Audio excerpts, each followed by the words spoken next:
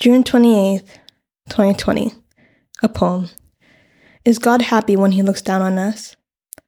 Amidst the violence and destruction, can he find those who look like him? Does he regret our creation? We forgot our promise to glorify God with our lives. Are we doing that? Am I doing that? I'm scared. Are we ignorantly thinking we are walking with God, but truthfully far from him, only to be surprised when the first words he says to us are not, "Well done"?